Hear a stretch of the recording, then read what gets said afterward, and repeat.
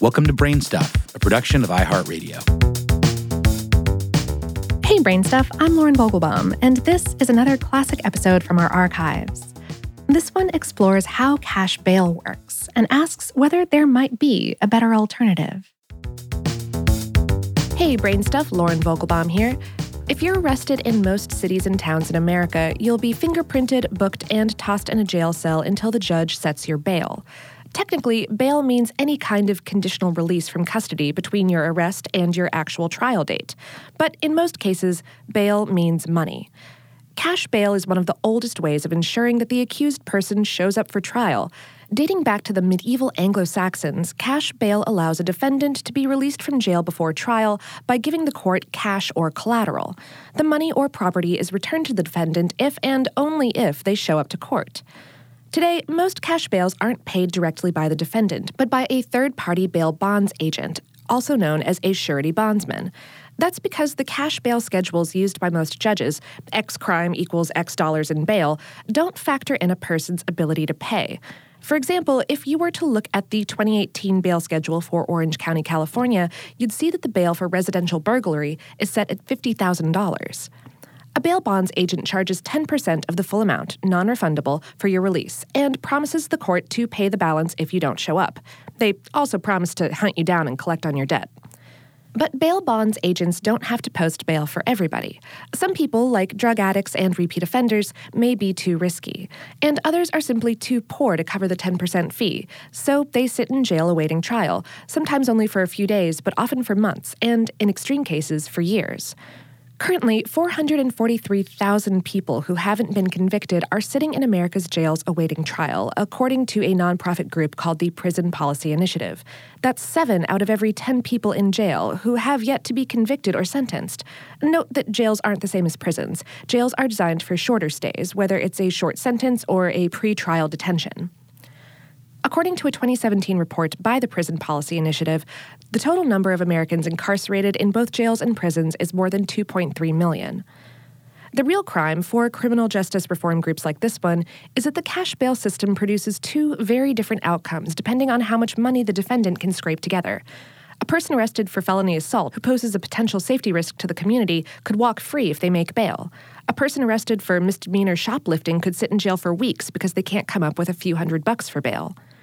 We spoke with Rachel Sottle-Logvin, vice president of the Pretrial Justice Institute. She said money has now become the primary determining factor of whether or not you're released.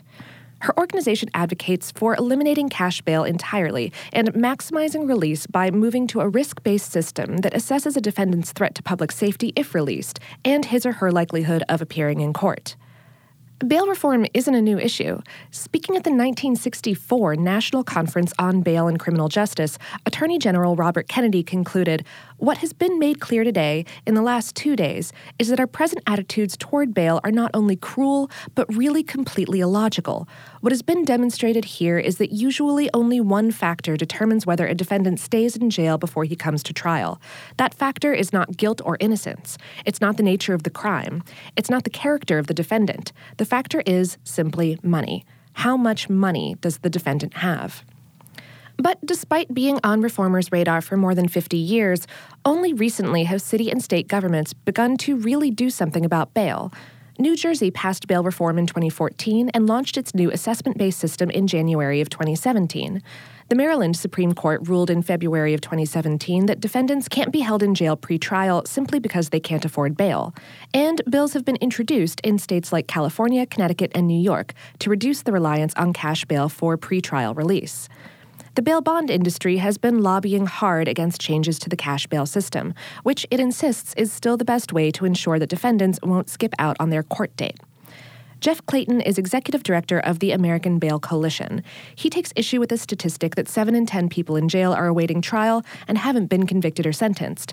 Clayton says that most detainees aren't there because they can't pay bail, but because the judge has placed them on other holds for violating probation or a pending charge in another jurisdiction. Also, to say they haven't been convicted ignores the fact that they may have a long history of prior convictions. The real question about cash bail, he said, is what would the alternative be, and would it look any better? For that, there's really only one place to look, and that's the Pretrial Services Agency, or PSA, headquartered in Washington, D.C.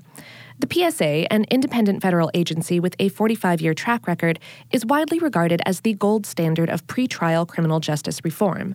While cash bail is still legal in D.C. and used in rare cases, the PSA releases 80% of defendants on their own recognizance, meaning nothing but a pledge to return for trial.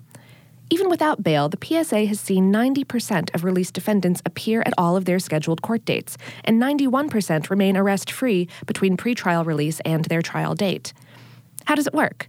The PSA uses a risk assessment tool that calculates each defendant's real threat as a safety or flight risk, using metrics like the defendant's current charges, criminal history, age, and other attributes, race not among them. Based on this assessment, the system recommends the least restrictive, non-financial release conditions. Next, a team of PSA caseworkers sits down with each defendant, particularly the higher-risk individuals, to lower their barriers to success. There's on-site drug testing and an in-house drug treatment facility.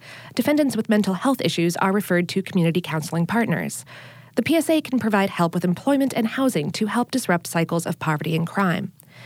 If a defendant skips on a court date, the judge doesn't automatically issue a bench warrant for his or her arrest. The PSA caseworkers conduct a failure to appear investigation, which includes phone calls to the defendant's family, to other jurisdictions, and even to hospitals if the defendant has known health issues. All of this costs money. The PSA has 350 full-time employees, 75% are caseworkers, with an annual budget of $65 million. Clayton of the American Bail Coalition said, "Supervision and all these alternatives are hugely expensive," and noted that New Jersey's new system, which follows the PSA model closely, may cost in the hundreds of millions of dollars to operate. Leslie Cooper, director of the PSA, says that the agency's core tenets, risk assessment and release conditions tailored to that risk, are scalable and replicable anywhere, and can be customized to fit a jurisdiction's budget. What's harder is the culture shift that needs to happen from within. Cooper said, "If a jurisdiction's culture of criminal justice has developed around the use of money bond as a system, particularly money bonds that are secured by a third-party bail bondsman, it's a huge cultural change to tell people that your system can be equally, if not more effective, when you take away money. Nothing sells the case better than being able to say it works, and we have the numbers to prove it." The bail industry and criminal justice reformers rarely see eye to eye, but Clayton of the American Bail Coalition agrees that diverting some detainees to drug and mental health treatment is the way to go. He said, "People with mental health and drug issues and all these problems, nobody's going to post bond for them. Does it mean that we need to keep these people in jail? No."